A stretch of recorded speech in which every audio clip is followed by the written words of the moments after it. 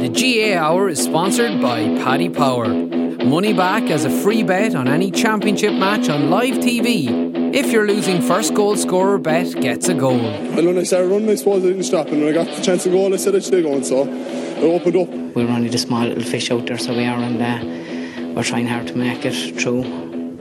But it's hard to get the breaks when you're the smaller fish. Because I love this county so much, you know, and it's just, I'm delighted that the lads did it for the people of Waterford today, because like I'm heartbroken. So it's all about Wexford today, lads. JJ, really sorry about this. You're not one to be sorry, would it? Yeah, it's Wexford's day. Wexford win the Leinster for the first time since 2004. It's not that long, but it's long enough. They won the minor as well, which is always a fantastic thing. We did it with Laois in 2003, and there's just JJ, I'd say you lost count of how many times you brought back both the senior, All Ireland's probably in minor, but it just adds a little bit to it. You know, the minors did well too, because then you're thinking the future looks bright. Yeah, you know, all those things add in together. So there's icing on the cake really more than anything with the minors winning again, and then you're talking in the pubs and the clubs there after that then as well. So it's great for the minors, because look, there's more players coming through there as well. It's great to see, like, you know, and it's great. It does give a lift to the senior team when the minor team does win, because remember when we were playing and we'd hear at half time, you'd have to go in, you'd watch maybe 10-15 minutes of the game, we'd have to go back in the dressing room, but if we were to filter back through to the dressing room, that they're after winning there as well, so it gives you a good it's up lift. To us now, lads. Yeah, so we can't let everyone down, you know, that kind of way. So no, it's good, great. Yeah. So the big score in this game, Brian, was the penalty, right? And I don't think there's any debates about the penalty. It was a clear-cut penalty. Oh, definitely. I think Roy O'Connor learned from both the first half and the game in Wexford Park, where he cut through the middle of the Kilkenny defence a couple of times. And I'd say he was warned at half time, you know, if he gets an opportunity like that, to head straight for goal, because that's exactly what I did. It looked like, you know, he'd obviously caught the ball over Enda Morrissey, could have taken his pint, but he just kept going and, you know, got by Pádraig Walsh easily enough, and then the Morrissey then just pulled him down in the square. So probably good use of the advantage rule for once. And you know, Mark, like the rest is history. Mark Fanning leathering it to the net, and a great penalty, to be fair, because he went on Owen Murphy's strong side, so that made it you know, that's always a guessing game with those penalties, but you know, he didn't give him any chance really. Yeah, Davy said after the game, I knew he was going to score it, and that's not rubbish, because I was turning to Saoirse about something, and he said, "Are you going watching?" And I said, "I don't need to. He'll score." Like, I mean, so he's the only man in Croke Park who knew he was going to score, I'd say. But I'm just. No, but he's deadly at them, though, to be fair, because he's been coming up for years hitting them. Yeah. He actually scored a penalty against Offaly. Sorry, it wasn't given against Offaly in Championship a few years ago down in Wexford Park, and it hit the back stanchion and came flying back out, and nobody seen it. So it was actually played on. It was going that fast. It was going that fast, and he rifled up into the top corner that day. No, he's deadly at them. And sure, the minute the penalty was given, like, I turned around, he was on about the 45 metre line. He was coming up the field as quick as lightning. So he kind of, in fairness to him, look, goalkeepers have to be a little bit mad, a little bit eccentric, but he revels in that sort of situation. Yeah, but it's a throwback to the 90s though, because we had Davy Fitz, we had Fitzhenry from Wexford, we have any more that used to do it, and I always used to think, watching it, what a feeling that must be to rattle the net, to run back. Like, you'd see you're just jumping out of your skin. I wonder, can they appreciate, or do they have to get back in the goal as quickly as possible? You know what I mean? Like, do they hit it? You know the way a normal free taker, penalty taker, hit it, they see it going into the back of net, and then they can actually revel in the whole thing. But the keeps are turned and gone. You know yourself, look up to the crowd. Take it all in. Kisses like Joe Bradley. But I presume everybody just moves one line back. So Hugh Lawler, or no, not Hugh Lawler, Ryan is full back, or is in the goals until he gets back there, right? Yeah. So it's not that much of a panic to get back. Because see the head when he turned around, he was back in the 45 when the ball was hitting the net, I'd say. Yeah. So, like, I mean, Brian, it's hard not to make this all about Davy, because I remember when Micko was over Laois, when you have a huge personality over the team, it's whenever we win, he got all the plaudits, and whenever we lost, we got all the criticism. Like, so he was a win-win for Micko with us, and Wexford are a bit like that with Davy, the players. So it's been all about Davy since the win, you know, and I suppose it's hard not to make it all about him, because like the job he's done there has been absolutely fantastic. He's done the Grand Slam now of All-Ireland, League, Munster, Leinster, Fitzgibbon. So, like, I mean, it's hard not to give him his say, but you still don't want to take away from the Wexford players who are the ones who won it on the field. Yeah, and, you know, it's amazing. It's all justified now. You know, this use of the sweeper and negative tactics. But sure, it's a results driven business, and he's led them to the promised land. I've forgotten, even though I knew Kilkenny were so dominant, I'd forgotten how long it was since Wexford had won that last Leinster, and I should have remembered because I was on the field that day and they beat us in that Leinster final. And he really can sicken a lot of doubters even within his own county now about his style of hurling and everything. But look, when you look at his record in the cold light of day, sure, it is fantastic, and there's no one else has done it in hurling. So it's a fantastic record, as I said.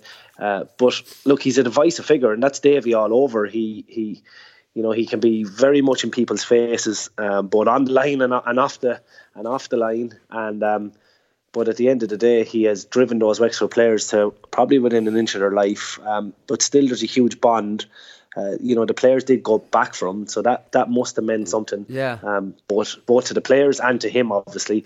That bond obviously was very, very tight. That he came back for this third year, and ultimately it's all been justified.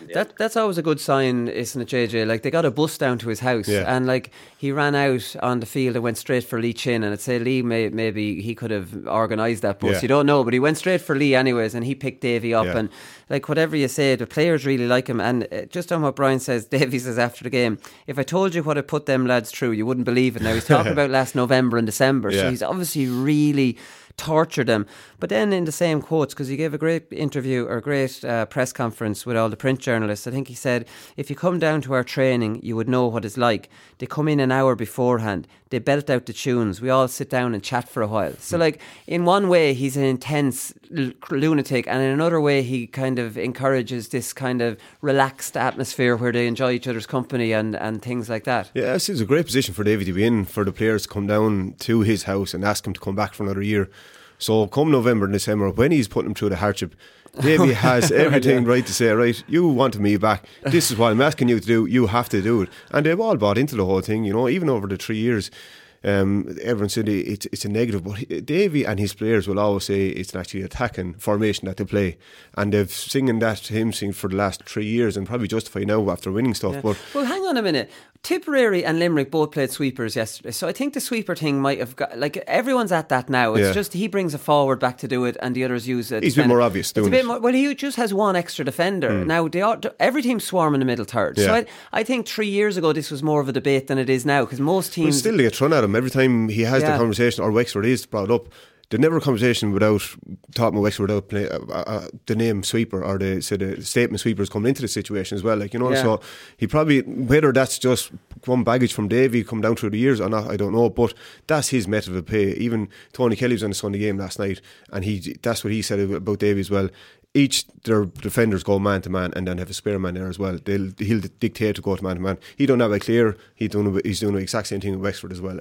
So he has the system of play, and he believes in his system of play. And more importantly, his players believe in his system of play there as well over the last few years. But he's been a phenomenal couple of years there for him. It's unfortunate that he has to win something to get this bit of credit, because you're after naming out the record he's after having as well, and it probably wouldn't come to light only he did win yesterday, so it could be criticised today if he had lost yesterday. There was a time, a good while, they were going out in Wexford Park, the way the results were going and everything, and now they're Leinster champions, so that's incredible. I think Kilkenny started going for goals to Sorry, go on, Brian. They wouldn't have won that game yesterday only for their sweeper, because Kevin Foley had a lot of timely interceptions, and not just the obvious goal scoring opportunities, but there was times where Adrian Mullen caught a great ball over Sean Murphy and shrugged him off, was going to score, and Kevin Foley got the block in, and something similar with Colin Fennelly and Liam Ryan a couple of times. So in a game where it was so tight, every single score counted. And and the other end of the field, Pádraig Walsh was the designated free man down there, and he had very little influence on that game whatsoever. And Wexford, to their credit, they didn't just drive the ball aimlessly up like they did in Wexford Park.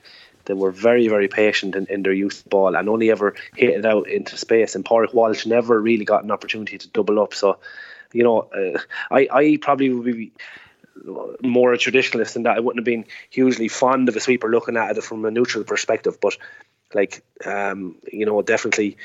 I just took the game on merit yesterday. Said I'd go in and enjoy it, knowing exactly what Dave was going to bring to it. And, it was hugely tactical, but as I said, I don't think they'd have won it without it. Here, what was the referee doing at the end there when Lee Chin caught that ball and he was bursting out with it, and the referee blew for a substitution? Yeah. How can you do that? No, it's the first I've ever heard. I've seen. I was just wondering what was going on. No, I couldn't. No. Unless he had that's your breaking play, like. Yeah. Was there confusion there, Brian? It was crazy. No one had a clue what the whole stadium was. Just open arms over it. No one could understand what was going on. And I think actually Wexford had possession of the ball, and then he ended up throwing in. So like it was he just had lost the block completely. So it was a real weird moment.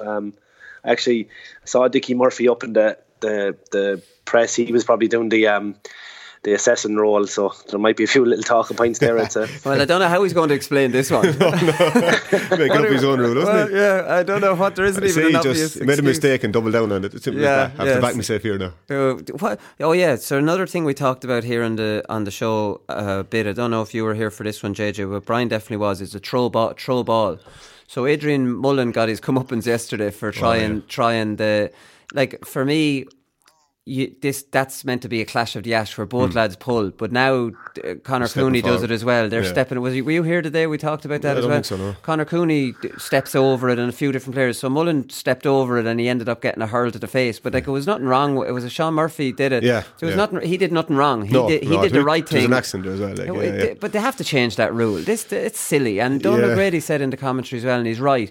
All that's doing is encouraging more people coming into that, because they know the ball won't fly out. They know now that it's just going to be stuck there in a ruck. Actually, it does nothing for the game, does it? It gets run in between two and they stop there, and then there's 3 groups of 2 all the way around there as well. They're going to have to put everyone back. They're supposed to be back 10 yards, but the referee pushed them back, and the referee he's going to have to stand his ground when he's throwing the ball as well, because what's happening is the 2 players are coming at the referee. The referee is backing back, and if the referee stands his ground and pushes the 2 players back and then throw it in, but what's happened, he's backing back, and the players are coming near the referee because they want to get the ball first, and then it's just right. But if other players knew they were both going to clash and the ball would spray out somewhere, do you know, they might not try to be getting in around it as much, Brian.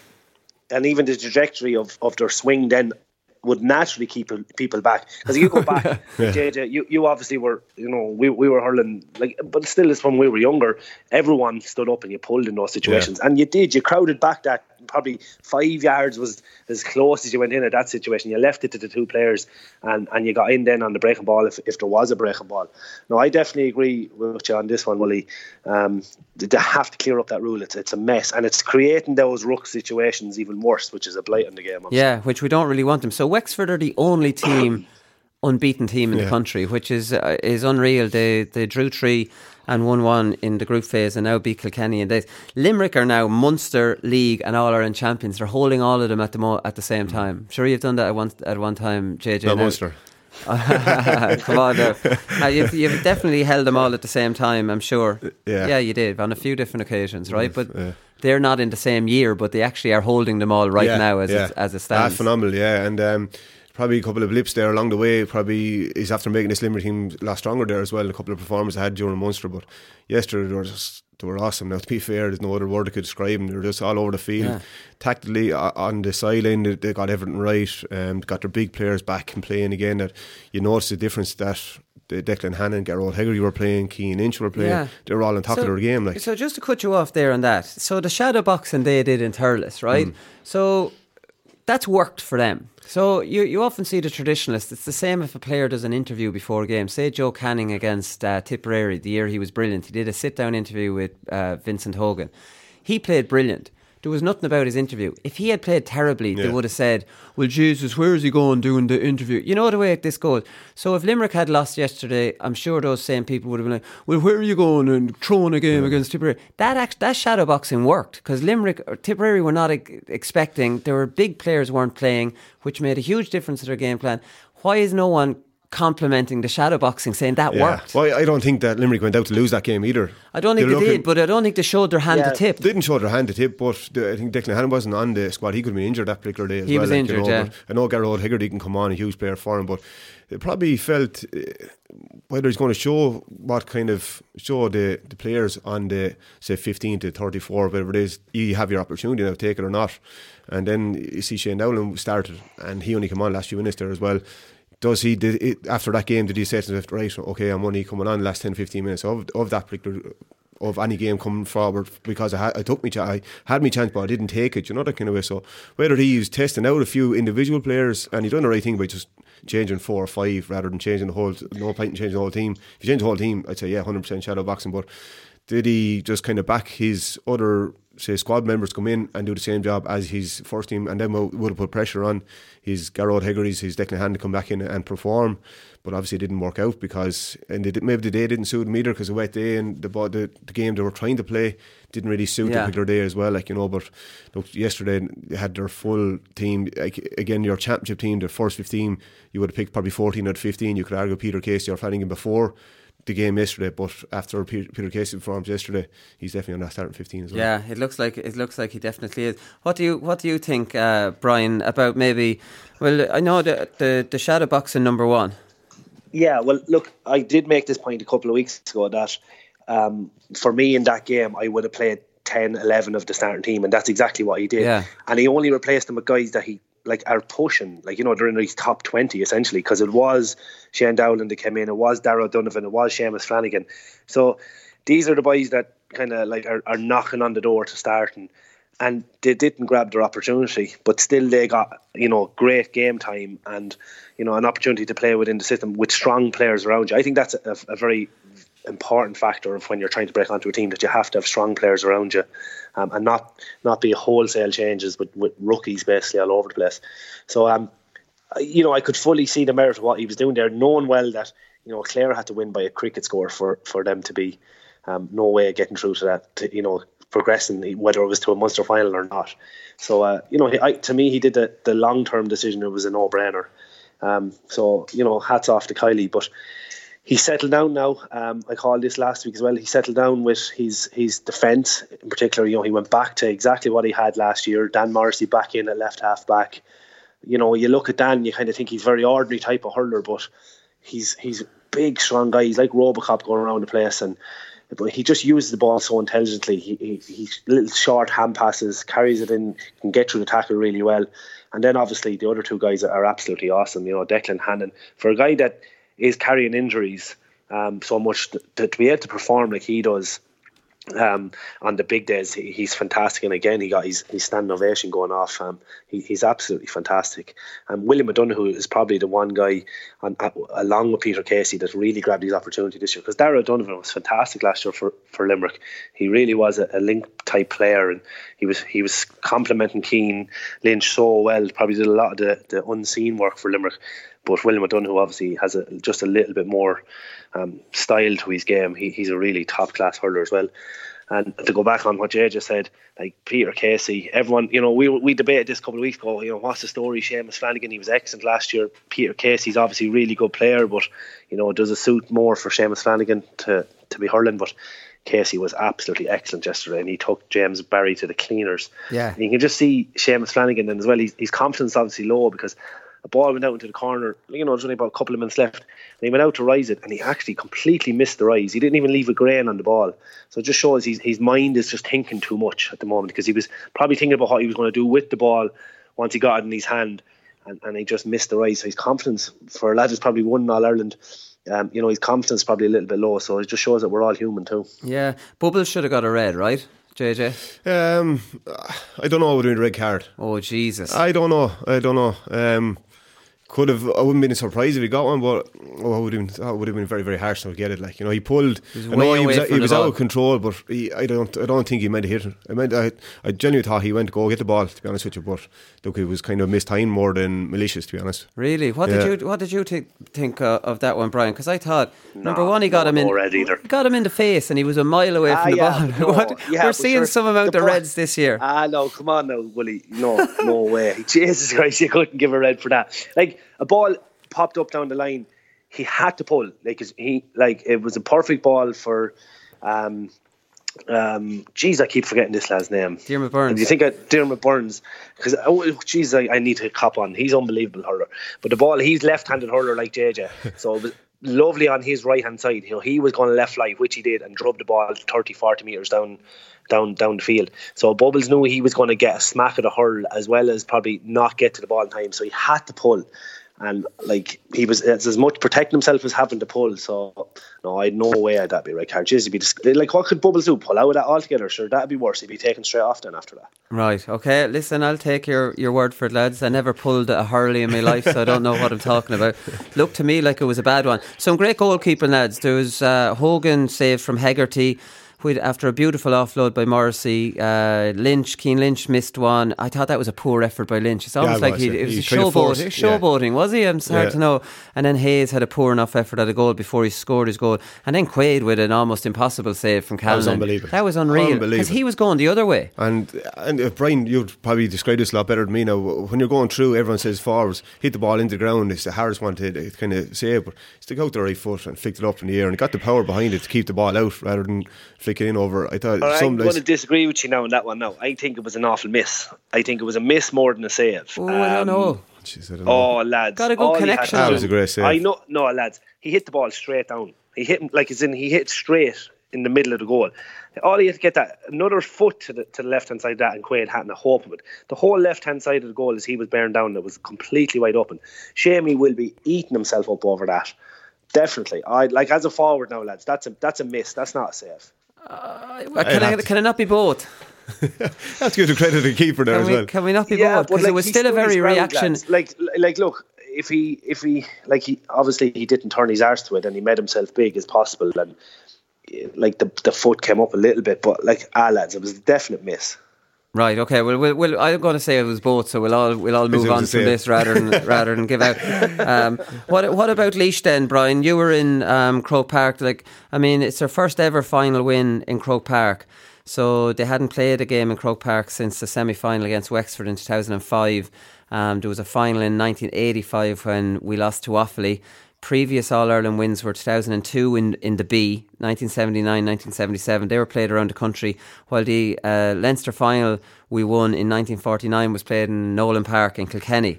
So, this is a huge result for Laois, and it's some improvement as well, who from where we were last year for Eddie Brennan, who Laois lost to Westmeath, Kerry and Carlow in the Joe McDonagh Cup last year. So it's been a massive improvement. Oh, it certainly has. And obviously I live close to Laois, and you're there, Wooly. There's a huge kind of feel-good factor around Laois hurling at the moment, and people believe in what's after happening under Eddie Brennan, and I love it because they're giving the Joe McDonagh its due respect and realise that's where Laois are at, and they're not whinging, probably like my own county, about where they're at. They're just getting on with it. They're rolling up their sleeves, and they're trying to get back up to Leinster, and that's probably what Laois have done and what Carlow did last year. So you have to give full credit to them, and their forwards were really impressive yesterday, I have to say, and they took some brilliant scores. Aaron Dunphy probably with the pick of the goals. He was rifled into the top left hand corner, and he's a fantastic talent, the Burst Nostri Kilcotton man, and he's a young guy breaking on the scene the last couple of years, and he really took his opportunity. But I suppose Mark Kavanagh at centre forward in particular, he was, particularly in the first half, he was fantastic. 5 points in play.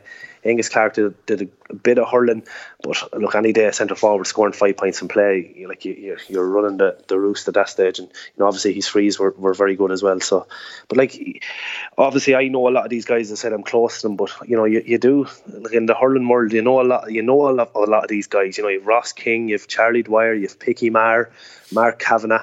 These guys, these are top class hurlers, and that's not to even mention someone like Paddy Purcell then in the middle of the field, who, to me, and we said this before the show, Willie, this guy would make any of the top teams in the country. I think he's absolutely class. Yeah, no, he definitely is. And they hit 422 against Offaly, JJ. Yeah. They got 224 against Antrim, 517 against Kerry, 122 in the final group game against Westmeath, which was a bit of a dead duck, and then got 326 in a final in Croke Park. Savage scoring, savage scoring, and consistently as well.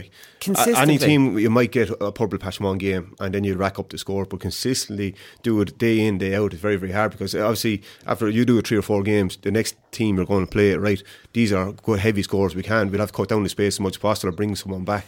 But they're consistently scoring heavily, and that's what Eddie's bringing to the party, I'd say, more than. You see that a lot of the ball was going in there was to the forwards' advantage. It wasn't just 50-50 lump up and hope for the best. It was pinged out to the sides, and they're obviously quick as well, and they're well coached as well, to be fair, like, you know, they come away, and there's always support play there as well. So no, in fairness, Eddie's after doing a fantastic job, and it's all credit to him, not to be fair. What was the standard of it like, Brian? Look, in fairness, like, I think it was good. It's still a far cry from Leinster Championship, and I don't want to be disrespectful, because we have to allow them to enjoy their day in the sun, but like, it is a far cry.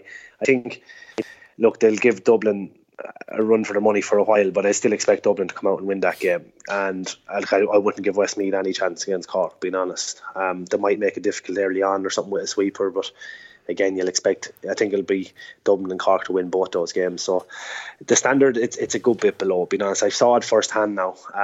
It's a good bit below Leinster or Munster Championship. You know, it's unfortunate, and long term, you know, we're after seeing Carlow come straight back down. Offaly came down, obviously, and I think, look, it's very hard to see how Laois will actually stay in that Leinster Championship either next year. So long term, and look, Cheddar's obviously been singing this for a while. It's great, it's an initial win and all that, but it's going to be a yo-yo situation again for all these similar teams, and you know, that's disappointing in the long-term development for these counties. But you know, look, in terms of the actual game, when you go back to that initial question you asked me, it was a good game. It was open. There was great scores taken. There was good tackling. But as I said, it's still a far cry from the top games. Still a little bit off it. They could show a little bit more respect by not having a clashing with the Munster final, number one, and then number two, not having them out 6 days later. Yeah, like, I mean, it's hard. So giving them a competition that they can win, and then saying, right, well, then you're out playing a team that is playing a level above you, and you've got 6 days to turn around, while they've got way more than that. Like, I mean, then, that's madness. It's a token gesture at that rate. A final in Croke Park should be celebrated as well, and it should be celebrated for the next couple of days, rather than just go back to do a gym session or a recovery session tonight and then go back training tomorrow night. Very hard to even get the knocks and bruises and come down from that high to actually go play next week, and no one in your heart of hearts said, like, give them a chance against Dublin. Give them a chance, because we know 10 days minimum. Obviously, it'll have to be 2 weeks, but it'll take 3 or 4 days to get the knocks sorted after match yesterday, heavy going and on the legs as well. And then they have a week's proper training, and then they have 4 or 5 days to kind of rest down and get ready for the next game. It would be the ideal situation, but like, they knew this with the planning. Obviously, the dates doesn't work out, but they knew that was from last year as well, so it should have been rectified. I don't know why they can't rectify it, because I don't like Munster and Leinster finals on the same weekend anyways. Like, they're prestigious enough to hold their own day, so that, you know, exactly, and you can't go to both then either. And like, we only have 2 competitions in hurling. It's not, you know, we don't have the 4 provinces like football. It's actually really annoying, because I definitely would have went to Limerick if I could have yesterday, but you know, you're up in Croke Park. It's frustrating, and you don't even get to see it then as well, because I was trying to watch the Joe McDonagh Cup as well to give the boys the respect that they deserve as well. So it's frustrating. We've so few hurling teams. It is frustrating that they're pushing all the fixtures on at the one time. You know, being honest, the Joe McDonagh Cup, and I'm not going out with much of a limb when I say this, I don't see ever a Joe McDonagh finalist beating any of the top teams in this so-called preliminary quarter-final. I think it's a token gesture to say, oh lads, here back into the All-Ireland series. Being honest, I just don't. To me, it's almost insulting. I'd much rather that the Joe McDonagh was some sort of a better, publicised competition, and you know, it maybe shared the same day as the All-Ireland senior final. Being honest, or something like that, because as Jay just said, even for winning it. Like, from a player's perspective, like, you're told, you know, I don't know, I assume the boys had pints last night, but you know, there's no Monday club, like, which they fully deserve. Like, they deserve to have a savage session today, like, with, you know, their friends and their family, or maybe even go back to the club of the captain or whatever, like you do after winning an All-Ireland. So I just think it's a little bit, I won't say disrespectful, but I just don't think it's well thought out either. Yeah, no, it definitely doesn't. I agree. It should either be played on All-Ireland final day and be a standalone All-Ireland at that level. Which it is All-Ireland to the It teams, is an All-Ireland, yeah, but I think the 6 day turnaround, I think Laois could rattle it into Dublin. They will for 50-60 minutes anyways. I think they will. I don't think Laois would hold any fear of playing Dublin, because it's down in Port Laois as well, is it? That'd be down in Port Laois as well, like, you know, like, and there's a big feel good factor. That's the great thing about that win for Laois. There was a huge build-up locally to that. You know, I saw all the media days, and they were around to schools, and Eddie did plenty of promotion of it. And there was a big Laois crowd there yesterday. Big Laois crowd at it, yeah. So for them to perform on the big day with expectations as favourites in Croke Park, there's so much to take out of that. You know what I mean? I think that no matter how hard it is for Laois to go play next week, imagine Westmeath, like fair enough, Laois have that feel-good factor. They're gone. You know what I mean? It's harder again, like to lose a final there, and you've seen Joe Quaid interview after now, he's very despondent. He was talking about getting back there next year again, but again, they're not even thinking about the game. Second loss in a row now as well. The game next week. You know, kind of way, it's very hard to get dust yourself down and take on this seriously. The challenge they have next week. Like. Playing Cork, they'd be like playing Piggy in the middle as they're playing their bloody short pass. All right, we'll come back. Let's see the points again. It's going around the field. That's all. Let's see. We'll come back with some analysis.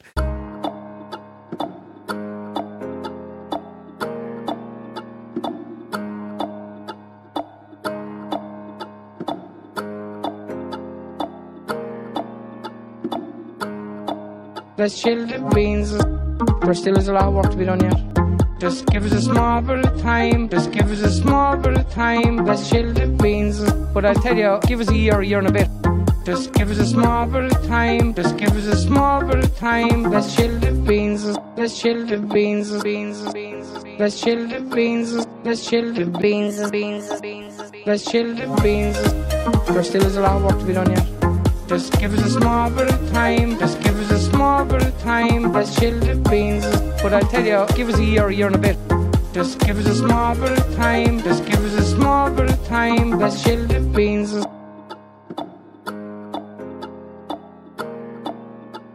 I don't know, JJ. I think Kilkenny started going for goals way too early in this game. Like, I mean, the one that stands out to me is Conor Fogarty running through. He had a tap over point there. Yeah.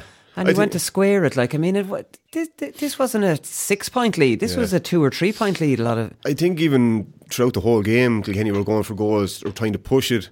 I think they had it in their head, like, right, if we get a goal against this Wexford team and against the system that they play there as well, that it's not just 3 points, it's a huge score against that, because you're 6 against 7 really more than anything. But yeah, I fully agree now to take on a couple of points. Conor Fogarty was unlucky. His ball was 100% perfect. Liam Ryan, he cut across absolutely brilliant. He caught it and drove out past it. Like, it was just, you knew after that it was going to be Wexford today, because he caught the ball of Colin. Now he cut it off. It was a perfect ball. Like, Liam attacked the ball. Like, if he had been cautious, Colin would have got it. But in fairness, Liam Ryan, he attacked the ball and drove out past 2 Kilkenny lads and cleared it down the field. And you know, after that you were in bother. But the one that I'd be kind of critical of was Gerry Eller's chance. He went to shoot himself, and he had Conor Fogarty and Colin Fennelly overlap either side. Yeah. If he had a thrown it either way, it was just making wrong decisions at the wrong particular time. He went. It wasn't on when he eventually tried to take it at all. Like, no, it was on before way that. Too wide. Oh, the one before that. Yeah, he broke through the 21, and Colin's on your right hand side, and Conor Fogarty's actually in the middle on his left. And either side they were running through straight goal, and he got blocked down, and it could have went out for 65, and I think they actually missed that 65, and then it went down, and I think Wexford got a point straight away after as well. Right. So it was a 5-point turnaround for argument's sake. It was the goal, he missed the 65, and then they went down and scored straight away. Psychologically it was a big boost for him, but they've kind of made the wrong decisions at the wrong particular time there as well. But I think just they had it in their head that they would get a couple of goals against this Wexford team. It's a huge score from, and even TJ's free the first half, he had 21 yards out to take the point.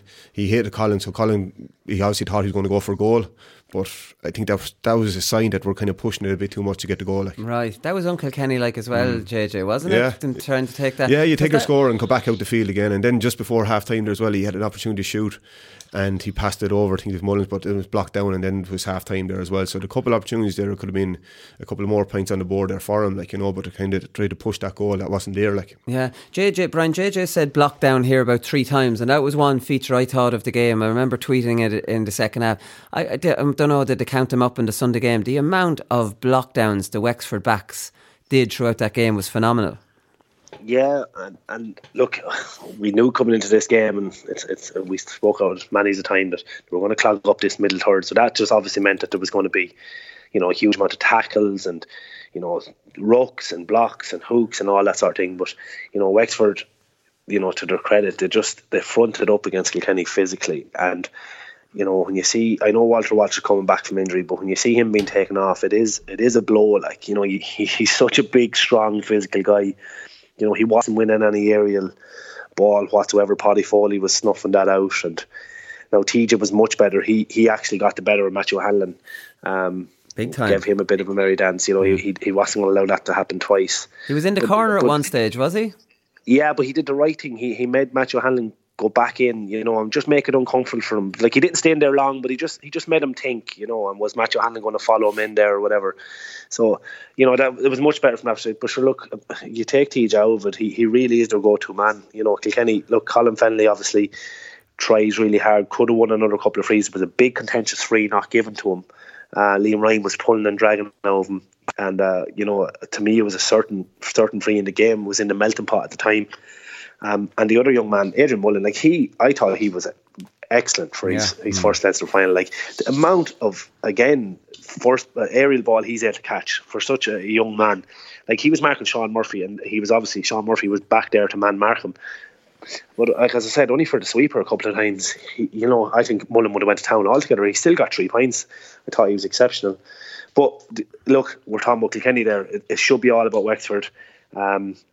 They hunted in packs. They used the ball really intelligently in terms of their own system. They didn't just lump it up the field when they were under serious pressure. And you know, they try to make it really uncomfortable for the likes of Paul Murphy and, you know, even Hugh Lawler. While in fairness to Hugh, he attacked a huge amount of ball. You know, he still got snipped for a few points. So, like, it just showed that, you know, that Wexford just seemed to be scoring that little bit easier. I thought that, at half time, that they just seemed to be, you know, flying over the bar, where Kilkenny seemed to have to work really, really hard to get their scores. Yeah, it's hard. Like, I mean, that's true. The puckouts were new from Wexford, JJ. Like, I mean, they drove a good few long and they were dropping them in on Conor MacDonald, and Conor MacDonald scored 4 points. And often my criticism of Wexford's style of play is that they don't get enough out of Conor MacDonald. But they did yesterday, and he got 4 from play. Yeah, he did a fantastic game. I think he did himself and Hugh had a good battle. Like, yeah, Hugh played well he too. He did. He attacked a lot of ball, as Brian was saying. A lot of high puckouts came down.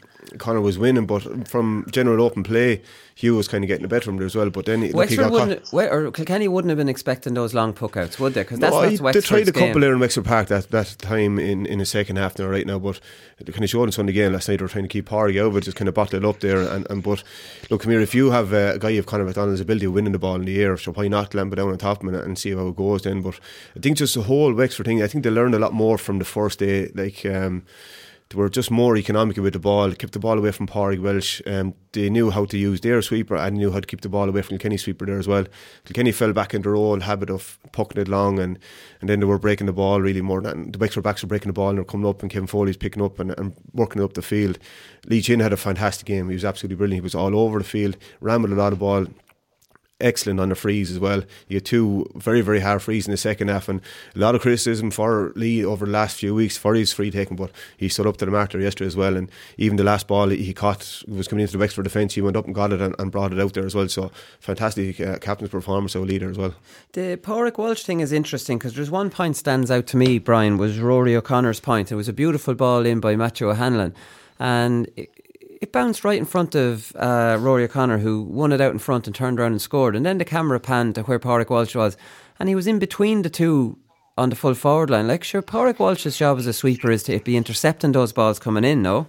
Yeah, fully agree with you. And particularly in the first half, he looked like he was a little bit dazed or something, because you're dead right. He held that centre the whole time. I don't know, were they afraid of the Wexford runners coming from deep or something, but there was loads of opportunities where he should have been doubling up, because there was twice in the first half Paul Morris got a point and then went to Hawkeye for a wide, where he just got the ball in around inside the 14-yard line and took Paul Murphy on the outside, just kept running at him basically, and the further he went, the more he felt he'd get away from him. But Pádraig Walsh, that's a perfect opportunity for your sweeper gets across, doubles up and doesn't allow that situation, and he was nowhere near it. And I just thought, you know, I said it in commentary, I just thought that Kilkenny should have either pushed Pádraig Walsh up, or if they didn't really want to do that, put someone else in the sweeper and allow Pádraig Walsh to get further up the field. He's too good a hurler to be having no influence on the game whatsoever. And I just thought that they definitely got that tactic wrong, as well as obviously, you know, all the stuff that Jay just said earlier, like that panicking. for the goals. It was so un-Kilkenny-like. I thought it was just. It's just you don't see that, or you don't associate that with Kilkenny. I just thought that was crazy, and I fully agree with you on that one, Willie. The Conor Fogarty point opportunity, that was crazy. There was 2 points in at the time, would have made into a 1-point game. Just take your score. It was a simple score, and especially when they're so hard come by. So yeah, it was strange from Kilkenny. And as I said, I think Wexford on the whole, I think they deserve to win that game. Davy said after the game, like, you don't know whether to believe Davy or not, but he said we changed our formation 5 times in the game to try and change things up, and I know they were doing different things as well. So, like, I mean, I don't know. Well, I'll actually throw that to you, Brian, because you were at the game. Whether it was they were changing things that much, it's very hard to tell. Like, I mean, they might go from having 2 inside to 1 inside to 3 inside. That would be kind of how they'd be doing it, would it? Yeah, that's exactly. And I did notice at times they had 2 and 3 inside. But then for large periods of the game, there's no one inside, and so yeah, he's probably right that they're changing the system up. But like, yeah, I just, from a very logical or logistical perspective, being a player, like, I wonder what way that's coming in as the message. Have the mayor for it coming in, and do they have it name the new system? Like, do they have names on it, or do they have letters on it, or what is it? Or is it just a little bit rotating, and that they're maybe they're just told to go 2 inside or 3 inside or whatever. So it's a strange one. It'd be just really interesting to get some sort of viewpoint on that. Yeah, no, it definitely would. But sure, Davey wouldn't tell you the truth anyway. So remember, Derek McGrath on your review show now might give you some insight into that. Yeah, no, well, Derek definitely changed the system up like that, but I think they did it on time during the half. Okay. They would. Then again, see, if the game's going well for you, then it's working for you, then do you change it? Yeah, it's hard to know. Like, I mean, but definitely the way Derek changed it was based on the amount of people they had kind of inside, whether more dropped or whether they stayed up or whatever, and that's how they were doing it. But TJ scored a point on the 62nd minute, the one where he knocked it on the ground to catch up. That put Kilkenny a point ahead in the 62nd minute, JJ. You would think that's kind of going to kick on after that, like, wouldn't you? Yeah, you would, yeah. But again, I suppose the penalty was the big decision of it, like, and look, a guaranteed penalty, right?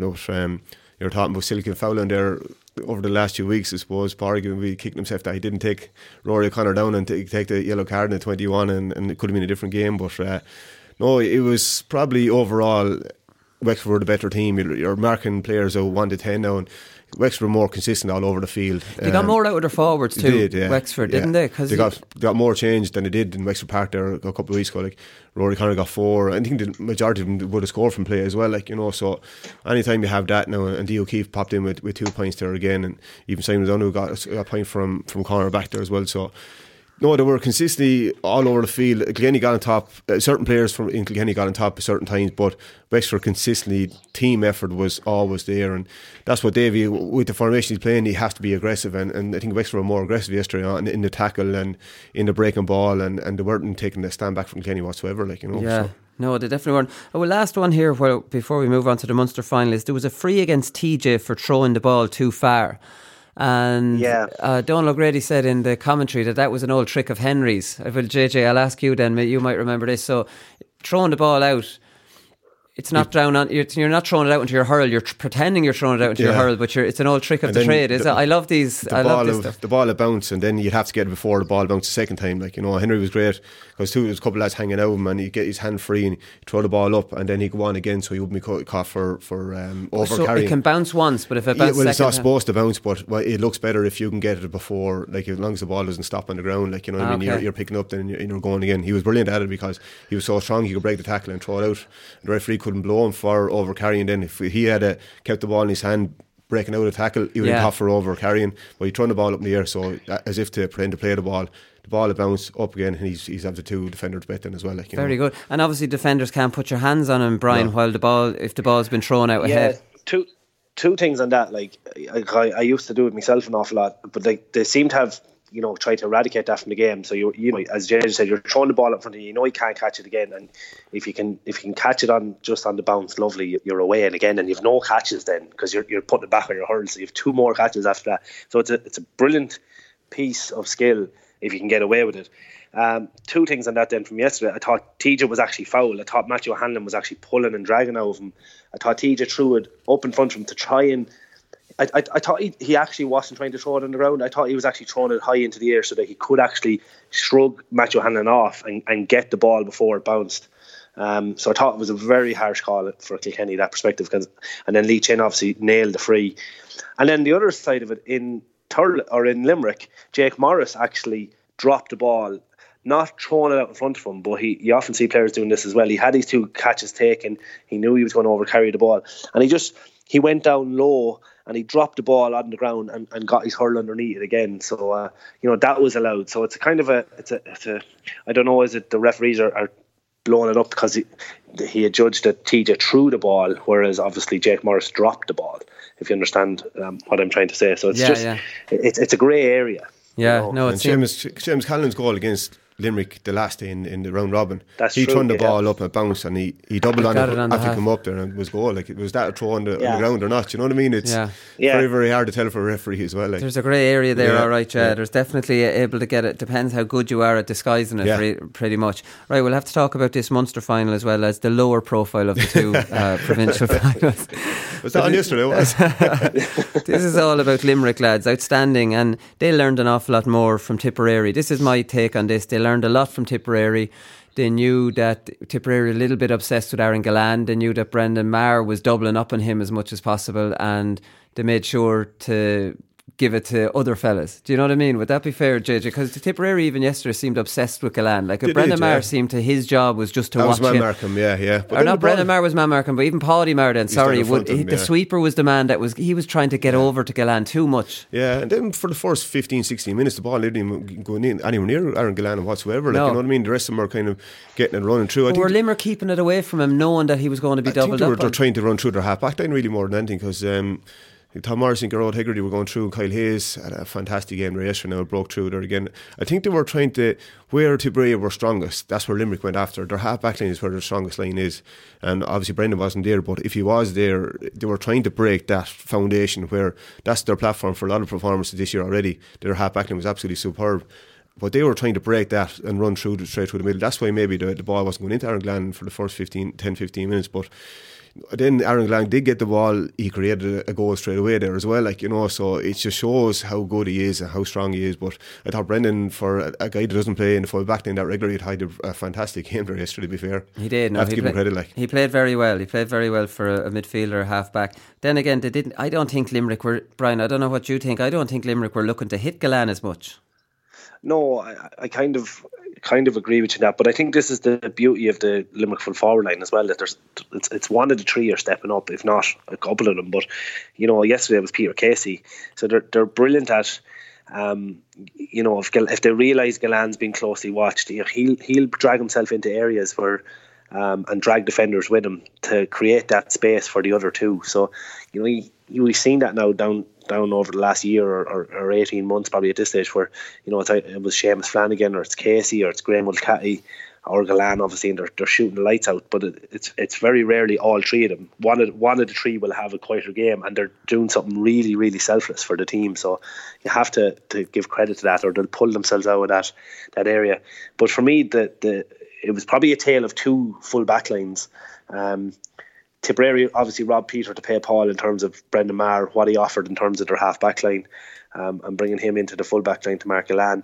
But, the other boys were under serious pressure, and that has been the Achilles heel for Tipperary over the last number of years. Cottle Barrett, massive loss. Even though Brendan Maher did well, Cottle Barrett was a massive loss, and I think had a knock-on effect to the rest of the team. Whereas at the other end of the field, obviously, I thought the Limerick full back line were just exceptional. The amount of ball they drove out through, particularly in that second half. But Sean Finn, Mike Casey, Richie English, they're just driving out a ball time after time, and they'd be a nightmare to mark because they're attacking everything at such pace and just driving it out in front of them, and they're using the ball really, really intelligently. They don't just get it and do a Brian Lohan on it and just lamp it down the field, or maybe a JJ either, and they're just using it very, very intelligently. But the other thing, I thought Limerick worked really well, and they stayed very probably loyal to their own system with Kyle Hayes. I look back at that Tip Limerick game the last day, particularly the second half, and the amount of chances that Kyle Hayes had and missed against Tip the last day off Paddy Maher. Even though Paddy Maher obviously hurled the world of ball and he was exceptional, Still, Kyle Hayes missed a lot of chances. So rather than really trying to counteract or second think their own system, they trusted that Kyle Hayes, if he hits form, he'll do damage. And look, he got 1-2. He missed the goal, as you said, Wooly. He could have had another couple of points. He offloaded balls. He could have had a 2-3 there yesterday easily. I just thought it just shows the strength in their belief in their own system, and that's one thing that really stood out for me. Yeah, Hegarty got 3, Hayes got 1-2, and Morrissey got 4 from play. Their half forward line really did the business. I thought it was an interesting thing. I saw a bit on it must have been on the live show or on the Sunday game of the Limerick sweeper, and it was brilliant. It was Hannon. He's usually the sweeper, and Bubbles was drifting left, and Hannon just pawned him off to someone else, and he took the nearer man, and he still held the middle. Because like Hannon's sweeper at one stage, Finn was sweeper when Callanan scored the goal because he actually was defended really badly. He should have come out to Callanan and he backed off him. But our Limerick, when this is evolving again, see, Tipperary are hamstrung, but just saying, right, Paddy Maher, you're the sweeper, right? How about the man who's not that doesn't have someone close to him? You're the natural sweeper, and everybody be a sweeper rather than, because there's obviously times in a game, JJ, where your man's not doing anything and you can help out. Do you know will it evolve again that everybody's sweeping now at different times in a game? That's coming from probably trusting your management there as well, and you're working on this as well, because I suppose Declan Hannon, obviously you'd want to get him on the ball because you're so good on it, and same with Paddy Maher, who's the best delivery of the ball. That's where you want to be as your sweeper, your natural hurler, or he knows where he's going to hit the ball as well, or the forwards know where he's going to hit the ball, which is more important, because the forward can go run even before Paddy or Declan Hannon hits it. So I think Tipperary are probably a bit more hamstrung that way, that they have to go with Paddy because he's so good on the ball and he delivers the ball, and he can burst out through tackles, and he can wing frees there as well. But with Limerick on the other side, you're probably looking at their half forwards are working so deep, working back so far, that Declan Hannon sits back and he gets a lot of ball off of the midfield and their half forward and hand pass it back, and he's back in that pocket, and then he's pinging the ball there as well. For Limerick now yesterday as well, I thought William Donoghue in the middle of the field, he was immense yesterday. He kind of really grew into the actual thing. Didn't want to shoot a huge amount himself, and gives the ball away a little bit, but amount of work does a lot of work. He does a lot of work in the middle of the field. Noam McGrath was took off yesterday. Now he's probably the player of himself and Paddy were probably the best two Tipperary hurlers so far this year. But very good. Keane Lynch beside him compliments him so much. He's so skillful to watch. It's unreal. He's absolutely brilliant. It's almost like a computer game with him, isn't it? He doesn't have a care in the world going out in the field. You know, that kind of way. He's just natural, and then he doesn't think he's going fast, but he just breezes past players then, and he's straight through in the goal there at times. He's just a phenomenal player. But I think Limerick had a kind of a point to prove really more than that, and to themselves more than anything, I'd say, because probably Tipperary are probably one team that physically could put it up to them before the game. Everyone was talking about this Tip team, or big strong team, but they just blew them out of the water yesterday. Yeah, they definitely did. And it was Michael Breen taken off as well, Brian. So both McGrath and Breen. I'm not sure John Milan touched the ball, or John McGrath touched the ball in the whole of the first half. I'm serious. That's not an exaggeration, because it was mentioned in the commentary in the 20th minute that he hasn't touched the ball yet. And then I says, I must keep my eye out for him now and see does he get a touch. Half hoping he did get a touch, but I don't think he did. Tipperary never got any quality ball into their forward line. None. The only points they got were long range kind of points, but they got no ball into their full forward line. Nothing. They were under too much pressure. They couldn't get good ball in there. Yeah, and anything that did go in fairness, as I said, the full backline were mopping it up anyway, because they were hurling from the front, so they made it really, really difficult. And look, when you see the likes of the players that were taken off, Noel McGrath, John McGrath, Bubbles, they got no traction from it whatsoever. And look, you've mentioned already, it's the Limerick half forward line. Their work rate is phenomenal. Tom Morrissey, Garrod Haggard, the amount of time that they spend on their own half back line, but their engines must be huge. It's just to be able to get up and down the field like that, and still chip in down the other end with scores, like a lot of scores as well, obviously. It just allows Declan Hannon to sit back into that pocket. I'm shivering a little bit here when you keep calling it a sweeper. To me, it's just a deep line centre back now, Wooly. So I just think, though, that's the way the game has gone. But I agree with what you're saying. I think Limerick are a little bit more fluid in that if they're trying to mark Declan Hannon in that situation, that they'll allow someone else just to fall into the position, and they'll they're all big hurlers. They all like they'll all trust each other and they can all hurl the ball. So that's really, really important, where it just seems to tip like, look, Paddy, you're the man. And I don't mean this in a disrespectful way. Like, you're the man. You have to be the sweeper. Like, you're clearly the only one that can be the sweeper. You know, you look at that tip defence. I know Carl Barrett is missing, but you're just not. They don't seem as convinced with everyone that they have there. So I know they're only small things, but they're massive things in terms of the small margins of trying to win in All Ireland. Yeah, Tipperary tried for the big long puckouts that worked against Waterford that year, and it just didn't work against Limerick. Tips all failing. They're half Ireland winning their own ball. It came back to bite them again. Limerick half-back and won a couple of balls in the first, but you could see him growing into confidence there as well. Dimmer Burns caught 3 or 4 balls, and Dan Morrissey caught balls over here. He's just that half-hour line there wasn't winning, especially in the second half. And the pressure would need most, when your defender needs a break, you need that one of your forwards go up and catch the ball, win it free, just take a bit of pressure off us. But it was just coming straight back down the field, and it was playing into Limerick's. That was their platform forward. So again, that's probably Liam Sheedy's biggest concern coming out of there yesterday. Bonner, obviously, huge loss. He do a lot of the work and take down Dan McCormack tried, but he wouldn't be as good as what Bonner was at it. So that's something he's going to have to address. It's all well and good having all these brilliant hurlers tip the ball over the bar from 60 yards, but you don't have the ball, you're not going to hit it over the bar. So they're going to have to get back to winning their own primary position again if they are going to go along, or else find a method of working through the lines. But again, you're coming to this stage of the season now, you're coming into quarter-finals, semi-finals, that you're going to get playing against teams that are doing this system. If you're going to go playing through the lines, you're going to go play against teams that will be doing this for the last 2 years. You're not going to so it's very hard to get that over the line straight away. So they're going to have to either find half forwards to win their own ball, which obviously didn't have for the last few years, you know. Yeah, Ford and Bubbles aren't those two players, right? No. So, like, I mean, that's it's hard. You don't want to be too hard on Tipperary. They obviously got shell-shocked on that day, but they've been outstanding in Munster. So, like, I mean, we'll have to wait to see another performance pretty much to... And to go back, I agree with all the points that judges have to make in there. And still, right, as poor as they were, 6 points in it, and Shamey has that. I call it a miss, you can call it a save.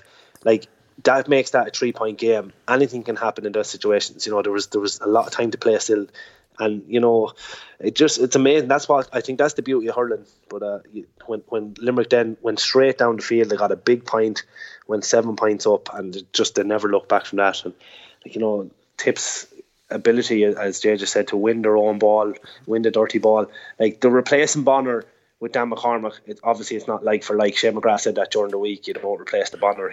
He's right from that perspective. But then you obviously have Jake Morris, nice hurler. Niall O'Mara comes in, nice hurler. You know, so it's just, you're losing that dynamic. And then, let's be honest, you look at that Tip bench, it's not as strong. You know, go outside 16, 17, it's nowhere near as strong as what Limerick have at the moment. Like, Limerick were just awesome yesterday. They deserve their tags, their favourite tags for the Ireland now. Like, it's very hard to see anyone stop them at this stage. Yeah, obviously Dowling, O'Donovan, Flanagan, Nash and Reedy came on. Jeez, they have a strong bench. No mention of your man Tom Condon, like, you know, he's not even getting a look in. Yeah, not even getting a look in. And Tom was the first man on the field celebrating with John Kyle after the scene. Really? That's he great. jumped out. Yeah. Brilliant sign. Like, they're all actually going in and they're all behind the one. Yeah. To know exactly what they're doing. Like, you know what I mean? It's a great sign to see. He could have been very easy sulking. I shouldn't be brought on there. Oh yeah, you wouldn't be hugging the manager anyways. No, you might hug someone else. The first on the field, I thought it was absolutely brilliant to see that. Unless he's doing a bit of brown nosing for the next day. Don't forget me, John, the next day. Speaking of celebrations, I missed this one for the Leinster final. Damien Reck did a John Terry on it by straight away, the minute the match is over, before the cup has been presented, straight over, Kitman number 2 up the steps of Croke Park. He was running around Croke Park with the Bob O'Keefe cup. He was leading the celebrations, running around with the cup. Really? Yeah, I thought it was hilarious. Did he get a full kit on him or just the jersey over a pair of jeans? No, he just something? got the jersey. No, he had a pair of Wexford kind of training shorts. Right. So he had a different colour short, but he was running around with shorts and his number 2 jersey. So I just thought this was brilliant. So.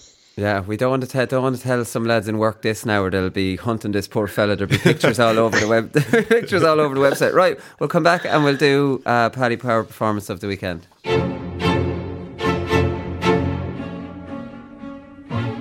lot of people do say, what do you love about hunting? They do say, is it the fresh air? Is it the great outdoors? Is it the thrill? No, I just love killing things. Right? Absolutely. Paddy Power performance of the weekend. First one up is Aaron Dunphy, lads. That goal was as good as anything you're going to see. There's no doubt about that. The way he took the ball on, took the bit of contact to propel himself forward, because he's a speed demon. And geez, I was thinking he shot too early. I mean, he's shooting from the 21 there, JJ, isn't he? Yeah, it just shows the confidence he has at the moment. I'd say he just pinged it in top corner as well. And Jesus, what a goal! Look, even Eddie back in his day was always going for the juggler, go for the goal. And obviously he's telling his forwards to do that as well. But fantastic finish, absolutely brilliant. And he got 3 points on top of that then as well. I mean, he was injured. He didn't start against Offaly or Antrim, because I remember talking about the Antrim game. I was up at that in Moore Park, and he really caught my eye. And I was thinking, how did he not start? He had a shoulder injury leading into the Offaly match, and he, struggled to get back a bit of form after getting it, and then only got back into the team then for the Kerry game, Brian. So, he's really hit the ground running, but he's supposed to be a huge talent, and he has blinding pace. And if he has he got 3 points on top of it, and if he's goal finishing like that, it's a huge plus for Laois, obviously. Yeah, look, he's a guy that's coming for a long time as well, and he's carried a lot of weight on his shoulders. He's won a huge amount of underage titles with his club. He was heavily involved with Mount Rat Community School when they reached the All-Ireland as well. So, he's a top class hurler, and he just seems to be revelling in it now. He'd a couple of years maybe cutting his teeth at inter-county level, but that goal, and he was quiet. He just snipped a point just before he got that goal as well. He was quiet up to that stage. And just showing the confidence, probably the joys of being young as well. Just got that ball 40 yards out and just put on the afterburners straight through the centre and rifled it in the top corner. So he's a fair talent. I've just heard about it for the last probably 7 or 8 years. About the Dunphy twins, and but he obviously he's just a class act. Yeah, it's like you'd say, well, it's when they do something in GA, if they did that in the Premier League now, you'd be grabbing on about it. So we'll say at the Joe McDonagh, if they did that in the Leinster final now, they'd be going talking about it. If Lee Chin did that, it was an absolutely brilliant finish. Peter Casey is the other one. Mark Cavan is the other one from Laois, lads, but we've talked about Mark already. He was outstanding. He got 12 points, 6 in each half. I think 4 of them were from play, so he was outstanding. And obviously Killian Doyle, who they had a shootout midway through the first half. I think they scored 6 or 8 points between them. No one else had. There was 4 or 8 points scored. It was just him versus him, because Doyle scored 10 points or something as well, Brian. So I was just wondering, did Mullaney let him go, or how did Laois deal with Doyle? Something similar. Look, this, I think it's the modern game, isn't it? The centre back are doing their own bit of hurling, and the centre forward then is popping up with big scores. So, but Killian Doyle, we gave him the player of the week there a couple of weeks ago, and he's just been fantastic form for Westmeath, and only for him yesterday. He kept Westmeath in touch for such long periods. Laois seemed to be very dominant in the back line, with the exception of Killian Doyle, and he got a couple of great points as well. So, it'll be very hard, though. It's very hard to see Westmeath lift anything. You touched on it there. It's very hard to see them lift anything for that game against Westmeath next week. The only other person that probably of note, as usual, Tommy Doyle at fullback for Westmeath. He is a man mountain. Who was he on? He was on Cha. He kept Cha Dwyer fairly. Yeah, he kept him fairly quiet, considering how dominant Laois were, and they were pinging balls around the place as well. Tommy Doyle still came out with some amount of ball. He's to me, he's top class as well. Very, very good. Here's the thing I was thinking of talking about last Thursday. I want to know what you think of it, JJ. Is, say you've got this team with, say, TJ, right, and you're going to centre back on TJ, and you're saying, geez, will I follow him, I'll let him off, whatever. Why not get the wing back to follow TJ and let the centre back hold the middle and let the wing forward go? Do you know, if you have a special player now, the centre back can still, now, because some of the centre forwards drift left and right, so the centre back's only really going to drift out to the wing forward if he comes within scoring distance. You're still playing the same game as you are with the centre forward, only it's not TJ, it's Laois or somebody else. Yeah, but would you not just get your centre back up and man-mark TJ then instead? And they never do that, though. They're all down the middle. Yeah, no, I'd say that, but they all seem to be like, it's like this. It's like Doyle or Mark Cavan and that Joe McDonagh. They're letting the danger man and the other team have a free role. What happens is the centre forward usually goes out the field, and then you want 2 of your midfielders go in and pick him up. One of them has to be kind of this. One of them is defensive midfielder, the other one's attacking midfielder. Pick him up there when he comes out the field as well, and then kind of man marking. But if you leave your wing forward free, they'll just play it down that wing, and the ball will travel faster than any person. They can way. So 30 or 40 yards ball. See, I was thinking the wing forwards are dropping so deep now. You might. Yeah, but if the wing forward is free, he's not going to go back down the field. It happened to us in the county final last year. I played centre forward. They were expecting me to play corner forward, and the corner back came out to man mark me, and the centre back continued to play at centre back, in that sweeper role, as you call it, Wooly. And our wing forward was completely free for the whole of the first half. Now, he got a point. He should have had another couple. But it was a really strange dynamic to see it. And I remember their trainer coming on, and asked the players, he left it to the players, were they happy to continue in that role? They just felt that if they could keep me quieter, obviously that lesser damage had been done. But, in the greater scheme of things, we were happy enough just to keep the game tight, and bring the kind of a big fight towards the game and work our way into the game. So it's a strange dynamic.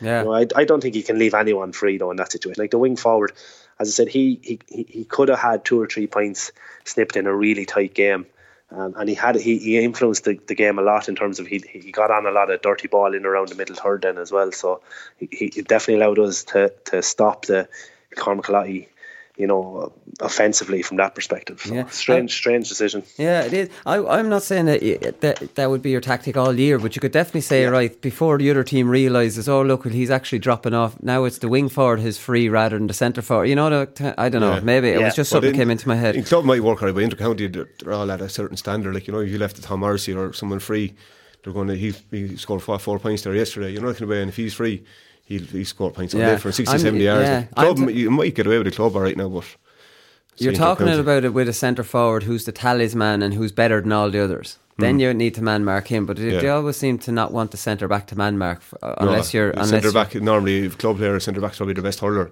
He's the hurler. Yeah, he wants to kind of hit a lot of ball really more than anything. Yeah, exactly right. So Peter Casey got 1-5 from play and then set up Kyle Hayes' goal. So he did that with a lovely dispossession of James Barry, I think it was, wasn't it? So this was an all-round performance from Peter Casey. Lads, it just makes me wonder, how good are in a Pierschick? How many fucking players, how many inter-county players have they got? Like, I mean, Willie O'Donoghue, Peter Casey, these are fellas just... Mike Casey's the brother. Some battle in their back garden down through years, I'd say. Jesus, like, I mean, they're serious players. Peter Casey is just... And Dignan kept saying it on the co-com that he was talking to some lad and he told him that... he said about flying it in training. He backed it up, though, in fairness, didn't he? He did, he backed it up. Yeah. Like, I mean, but it's obviously skill with Peter Casey because he's not fast and he's not big. He's very fast, though. Is he fast? I think he's faster, yes, because he burned a couple of lads and then he's very elusive. He doesn't run in straight lines. He'll take a left. Yeah. And he's then a lovely little jink and turn. He's gone and then he buys himself down 2 or 3 yards and then hits the lower bar as well. Didn't think that was in him now, to be honest with you. I thought he's more of a worker, but geez, yesterday now he just kind of he scored all around him now, and the work rate he did now. James Barry now, he'll be kicking himself this morning as well. Like, he had first touch, then he had another touch to get into his hand, but first touch he could have caught in his hand. If he'd have caught in his hand, then he would have actually got it free because Peter Casey would have wrapped the hold around him and he could have got it free out then. Like, but his second touch caught him, put ball back up in the air, and then Peter Casey flicked it in, and then Kyle Hayes was straight through in the goal. Oh, he tried to tap it twice on his hurl. Yeah, he tried to kill the first time, and then he should have went for his hand, but he went to play it again the second time, and then catch it for his third touch, his hand. Do you not go with your hand and no hurl it initially, JJ? Yeah, for that first ball. Like, I for the safer thing, attack that ball with your hand, and at least that ball's bouncing out in front of you. Worst case scenario, you know. Yeah, maybe. But listen, Peter Casey's obviously... And he's another man who's able to strike it off the back foot. He's able to get power like Patrick Horgan. Like, I mean, he just throws it up and is able to do it. So, obviously, he's got everything except for a bit of pace, which Jay just says he has now. So now I think he has... Well, compared to me, he has it. Rory O'Connor, lads, obviously outstanding, got 4 from play. There's a real turn of pace about him, and learned from his first half... goal chance he should have given to Morris, and he decided to tap it over in a tight game like that. Then he went for the juggler for the penalty. He's well able to score spectacular points, isn't he? Like, he can do them on the run. He can get also. He's the real deal, isn't he? He's class. He's absolute class. Even go back to against Galway or Wexford against Galway. He's 2 points in the second half. They're unbelievable out the field as well. And I think he's better when he's out the field and then he's running through on goal. Very, very quick, right or left. He's going to be. He's only 19, 20 is all he is as well now. Give him 2 years time. He'll be that main guy in that Wexford forward in there as well. But at the moment, he's absolutely unbelievable. In fairness to him. Yeah, he definitely is. Liam McGovern gets through a lot of work as well, Brian. Like, I mean, you've got Liam McGovern, Rory O'Connor, Lee Chin, Conor MacDonald. Like, I mean, you're looking like you have a good forward line, because that's probably the criticism you'd have maybe a little bit of Wexford, that they don't have the top quality forwards. Yeah, and they've horses for courses like Liam McGovern and Jack O'Connor. Like Jack O'Connor's very like the Garrod Hegarty kind of a role. Maybe not at his level at the moment, but still very, very effective. And, you know, they started him yesterday. He came on against Kilkenny the last day, and you know, we were talking about him last week. He or 2 weeks ago, he did a lot of damage. So he breaks up a lot of play. But Liam McGovern as well. Amanda suffered, you know, 2 cruciate injuries. So he's come back, and he's really fit and strong in the air, uses the ball really well as well. So, you know, they got a great score just after the penalty then as well to me nearly put the final nail in the coffin as well. So, you know, Wexford, I'm going to go out on a limb, and I know we're not in predictions at the moment, but I think they'll cause massive problems if Tip are lucky enough to come through. Tip, you know, they beat Tip down below in Wexford Park already this year, so I would not be surprised to see a Limerick Wexford All Ireland. Oh, Jesus, 96 all over again. I don't know. I don't think Wexford will be able for a Tip in Croke Park, but you never know. Keane Lynch is the other nomination. It's like we just touched on him. There's not much more we can say about Keane Lynch other than he plays hurling like it's a computer game, and it's not real. It's not real life, and he's got everything. He's a bull, strength, speed. Nearly overconfidence, like I said about that goal. Was he borderline overconfidence? Yeah, well, like you'd like to see, like especially when you go in the game, fair enough, no problem at all. You'd like to see him go and chance in that, right? But he's so skillful to pick up the ball in such tight space, and then breaks out through the tackle. Like, you know, he's very, very strong that way. And little flick there, and he always finds a Limerick player. Like, you know what I mean? You rarely see him passing the ball and has to bounce on the ground before it gets to the players. Always to the hand. Like, if he's on the ball, Limerick fans can relax. Do you know what I mean? Defenders are worrying. You're opposite defender. No matter where you're on the field, if Keane Lynch has the ball, you have to get to your man as quickly as possible, because if you're 5 yards off him, he'll put it straight into that space there as well. Like, you know, so great player now, great leader for Limerick. Yeah, absolutely brilliant player. He is though. He's bowled as well, kind of in a kind of a quiet way. Noel McGrath has been taken off, and Robert Byrne was coming on, and he was just crossing in front of Keane Lynch. Keane Lynch just steps across him and buries him with his shoulder. And I just thought that was lovely. Like, you know, there's no friends in inter-county hurling. There's no Mr. Knight. He can be a nice guy off the field, but he was letting him know that he's not coming in here something handy. And he's a devil if you ever watch him. For when an opposition team wins a free, he's always standing over it, either flicking someone's hand that's going to try and pick up the ball, or allowing them, or stopping them, not allowing them to try and take quick frees. So he's not afraid to play on the edge. I love that part of his game as well. Yeah, and one part I don't like of his game is those faded green socks that he won't stop wearing. They must be his lucky socks. They're not part of the kit. They're faded. They're old. No, and they go. He's the most superstitious man of all time. Remember that little string of hair he used to have coming out as well when he first broke on the scene. So he's very, very superstitious. So, gas man, I'd say. TJ Reid is the last one, lads. Like, obviously stood up and was counted. He got 12 points, 4 from play, and he didn't score at all from play on Matthew O'Hanlon. So, like, I mean, for Kilkenny to have him playing so well and not win will be concerning, and Mullen play well and not win will be concerning. Maybe it was their defence that didn't do it. I'm just interested with the quick free to Colin Fennelly. I know we touched on it, but like, you have to be 20 metres. Is it 20 metres you have to be away? What was he thinking then?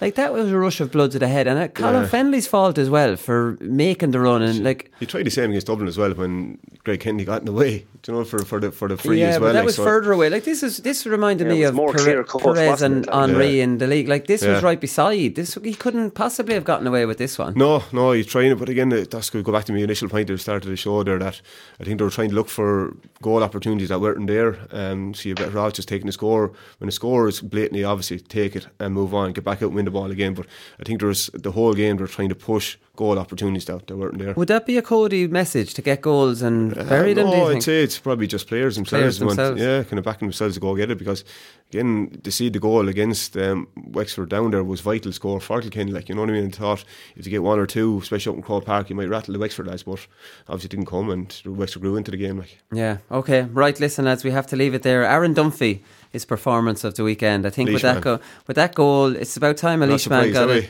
With that goal, that's unbelievable. With that turn of pace. He's waiting all season for this year. Listen, lads, if this was done by Keane Lynch in a Munster final, now imagine, I know I gave the example of the Leinster final, imagine someone in Munster scored a goal like this, lads. You'd be eulogising it. We would. No, they would. This would go down in folklore for a Munster final. It would be the magic if Aaron Dunphy was down there. So 1-3 in the Joe McDonagh Cup final, and that goal will be remembered for a long, long time in Laois anyways. So Aaron Dunphy is performer of the weekend, and we'll get those Paddy Power Lucky Pants out to you. So listen, that's it. We'll be back on Thursday with a preview show. We're going to preview the two, what are these called? The preliminary quarterfinals, right? Okay. Yeah. So that's it. So we'll preview the two of them. We'll get Cheddar in here, I'm sure, and he'll have plenty to talk about Laois Dublin and Michael Carton as well. So we'll talk to you then. Good luck. The GA Hour is sponsored by Paddy Power. Money back as a free bet on any championship match on live TV. If you're losing, first goal scorer bet gets a goal. And when I started running, I suppose I didn't stop, and when I got the chance to goal, I said I should go, so I opened up. We're only the small little fish out there, so we are, and we're trying hard to make it through. But it's hard to get the breaks when you're the smaller fish. Because I love this county so much, and it's just, I'm delighted that the lads did it for the people of Wexford today, because I'm heartbroken.